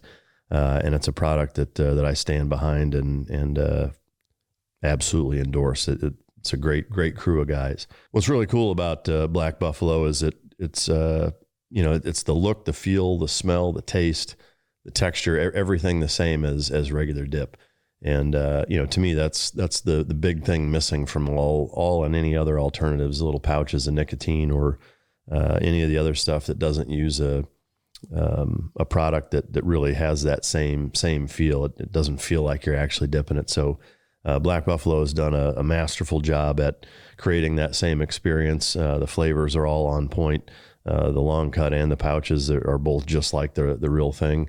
And again, the fact that you can get it with nicotine if you want, or you can get it completely nicotine free if you want. So again, if you're 21 years or older and you dip and you want that tobacco free alternative, go to blackbuffalo.com and the code is MicDrop for 20% off. Yeah, I mean, on that, one thing I've noticed, I've tried a lot of different, local meats and meats sourced from places that, are kind of stewards in a similar capacity to what you're talking about. And one of the things I've noticed is like when that omega profile is really, really appropriate, there's almost like a fishiness taste to it because of that, in a good way. It's like not in a spoiled rotten fish kind of way, but when that omega profile is really, really, balanced the way that it should be, that beef has a very different richness and nuttiness and kind of almost strange flavor because so little of it anymore is actually biologically appropriate that way, which I found interesting. But yeah. In terms of what your company actually offers, like what can people order from you guys, like to go online and whether it's cuts or packages or whatever, can you walk us through that a little bit? Yeah, I mean, it's been an interesting journey. We sell individual cuts, but really what we're trying to do is we're trying to move more towards curated boxes. And, because at the end of the day, like, it has to work for the rancher first. Like if the food industry is not working for our ranchers and not working for our farmers, then like what the hell are we doing? Yeah. And so the easiest thing for us is to sell boxes that basically represent the whole animal. And at the same time, like it's important to eat different cuts of meat. I mean, some people are like, only thing I eat is tenderloin. And you're like, you have to realize like a flat iron has a different flavor than a ribeye. All these different cuts of meat, they have gotten different nutrient profiles within that meat. It's like tongue tastes different than a skirt steak. So it's important to eat these different things if we're looking at like what our ancestors and primal things. So we like try to direct people towards like our bighorn boxes. So we have a 5, a 10, and a 20-pound bighorn box that basically we went into the animal and we broke it down, like how many ribeyes, strip loins, tenderloins, like these high dollar cuts.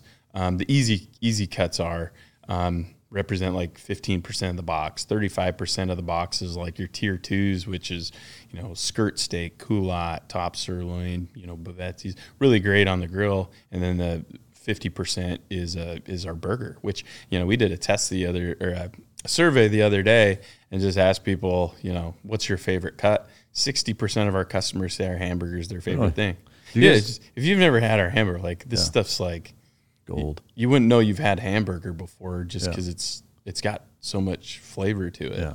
Do you guys do like marrow bones and organ meats and stuff like that? Yeah. Like, is that part of those boxes?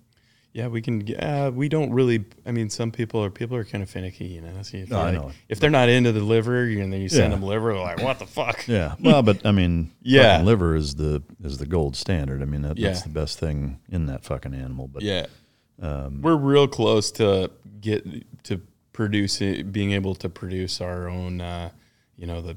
Get some liver and heart into our grinds. Yeah. We're gonna mix some other. It'll be fun when we release that. We've got some. To me that would we got be a awesome. secret sauce going. Oh, good. Yeah, I mean, to me that would be ideal. Is to have either like sausages or ground beef that has, you know, a 10 or 15% liver and heart in it or whatever, so that it doesn't taste like fucking straight liver, but you're also getting yeah. If you didn't grow up on it, it's tough, which I didn't.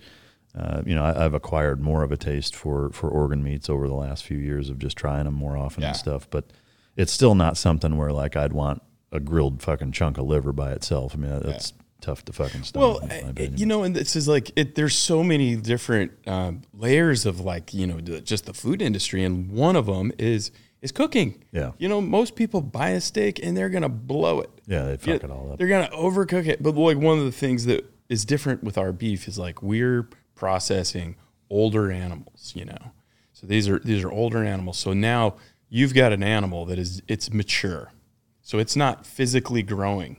So when it's out on grass, it's actually going to be fat. Mm-hmm. So like most people have never had grass finished beef that has marbling in it. Yeah, it's usually super lean. It's super lean. It's like a, you know, wild game or an elk or something. So our beef has got marbling in it. But then, you know, a lot of people like, you wonder why like ribeyes and, you know, tenderloin are so expensive. It's not because it's the best. It's because it's the easiest to cook. Like it's the most, it's tender. It's easy to cook.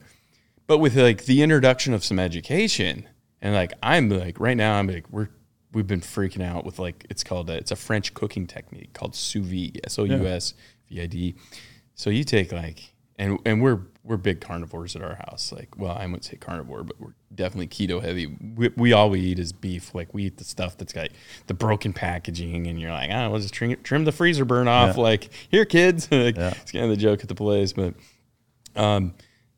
like one of the challenging things with beef is, there's a lot of preparation time. If you're cooking short ribs or brisket, like you got to know what the fuck you're doing. You got to know what you're doing. Or you just like, what we'll do now is I just have this sous vide. So I went to Walmart and I bought this like kind of crappy little cooler with wheels on it. Got my sous vide machine. So for those of you that don't know, sous vide it's basically like a little hot water heater that has an LCD on it. And so if you take, you can take your frozen meat, so take it right from frozen in the bag, submerge it in, some sort of a container with water, and then you can set the temperature. So it brings the temperature of the water out while your meat is suspended in its plastic bag, just floating in there, and it'll cook it to whatever you want, to perfection. And it doesn't dry out. So I'll take we'll cook 30 pounds of meat at a time. I'll take cheek meat and, ossobuco, which is like the shank with a marrow bone in the middle, short ribs and a brisket, or oxtail. Throw that all in there and, set at 180 degrees for 14 hours. And it's like you have 30 pounds of like the most tender, amazing meat. I'll take those short ribs, then I'll season everything, take it out to my Traeger. I love smoke. Yeah. So then I'll smoke it for 2 hours, so like on like super smoke, like 160 degrees, throw it in the fridge. So then like throughout the course of the week, if you're, when you want some meat, you just go in, like warm up your frying pan and just like cut a piece of that brisket off. Throw it. You have 15-minute brisket that's perfect every time. Yeah, that's awesome. It's been we have a lot of fun cooking with that thing. Yeah, that's really cool. That's a good idea. What haven't we talked about that we should have? Oh man, I don't know. It's kind of like, I don't know. It's kind of a blur. I just get to roll in here, and I guess, is there anything within your industry that is a big point that people should and need to know that we haven't kind of covered, whether it's something industry wide or something that you guys do that a lot of places don't, or something to look for if you're looking at a farmer? Like what would your advice be, I guess, for any of the listeners that want to kind of be a part of the movement and become better stewards of the land by way of supporting ranchers such as yourself? Yeah, I mean, we really want to just like help inspire other ranchers, because like at the end of the day, like none of us are getting out of here alive, and so it's all about like what we're gonna leave for our future. We're just buying whatever we're doing right now. We're just borrowing it from our kids, and I feel like there's a lot of hope. You know, I think we're going through this transition period. Like things look pretty dark if that's what you focus on, but like let's focus on the hope and the optimism, because if things didn't suck, like we'd all just be fat and complacent and pretty comfortable. So I think it's like looking to the future and like what's next. And I really believe in the regenerative agriculture movement. You know, if you're a producer and you're in that space, I'd point people, you know, there's a lot of great resources. One of my favorite ones is Understanding Agriculture. Those guys they're awesome. I mean, these people have been doing this stuff for, you know, a long time, a lot longer than I have. And just, you know, support, you know, if you want better, you know, educate yourself. You know, it's not our fault. It's not the USDA's fault or the FDA's fault for, you know, feeding you poison, but that's what they're doing.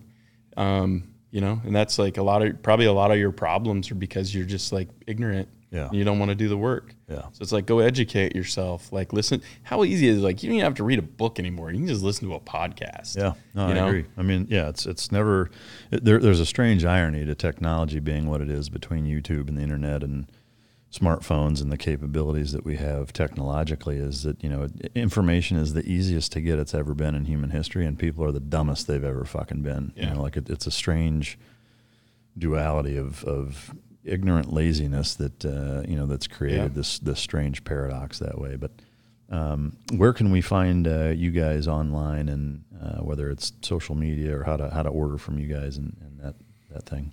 Yeah, check us out at our website is cartercountrymeats.com. We're also on Instagram. I think we're all over the place. Instagram's kind of like the big one that we it's like the big energy suck for us that we put into. Yeah. We don't enjoy it, but we play the game. Yeah.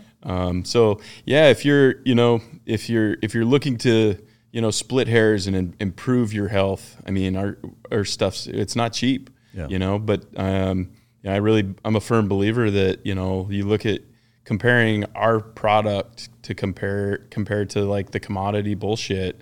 It's like, well, what's your health worth?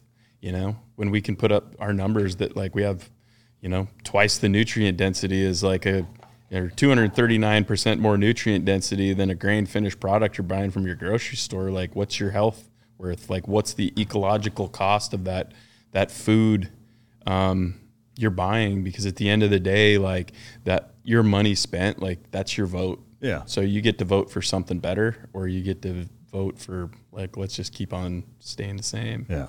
Well put, for sure. And I mean, you get what you pay for, and garbage in, garbage out, right? Yeah. 100%. Well, I sure appreciate you coming on. I do have a parting gift for you, especially, I mean, you're the most cowboy I've had, but on the show for sure. But there's a coin with the Mic Drop logo. Oh, sweet, man. As well as from our good friends at Champion Choice Silver. Hopefully you're a guest that will rock this. This is for you also in this box. All right, brother. Thank you. No, thank you for coming. I hope you can rock it, especially being in Wyoming. I do have to ask, 10 Sleep, Wyoming, is that a if you could show the camera. Oh, yeah. This is sick. Yes, he's got ceremonial mic drop buckle, which if you in Wyoming can't rock that, I don't know who can. Got the buckle, man. That's legit. But is 10 Sleep, is that a reference to distance, like back in the day? It was like it takes 10 sleeps to get there kind of thing? Exactly. So it was like back in when the natives were there, when they would travel from where they would spend the winter time to where they would spend the summer, it was like the halfway mark. I gotcha. So it was 10 sleeps. And nobody should ever go there. It's a terrible place. Yeah, good place for cows, though. Yeah, it's perfect. Like, there's nobody there. Yeah. Yeah, it's paradise. Awesome, man. Well, thank you again for coming. I appreciate it. I hope you guys learned something. I know this is excruciatingly important for both the health and safety of our society. So support guys like RC, and I hope you enjoyed it. I know I sure did. It was eye-opening for me. And until next time, this is Mic Drop.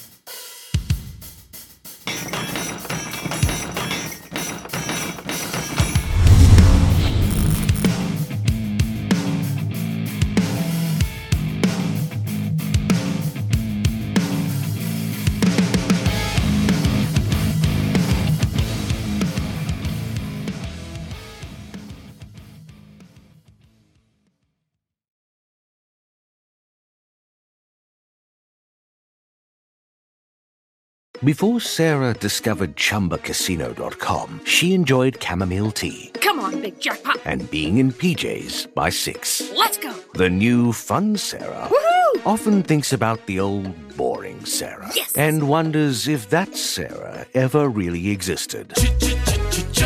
Chumba Casino has over 100 casino-style games. So join today and play for free for your chance to redeem some serious prizes. No purchase necessary. Void where prohibited by law. 18+. Terms and conditions apply. See website for details.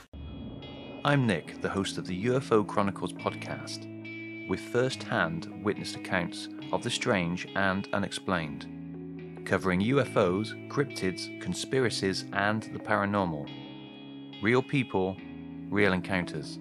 So come with us on the journey into the unknown. UFO Chronicles podcast is available to listen to on all apps. I'll see you soon.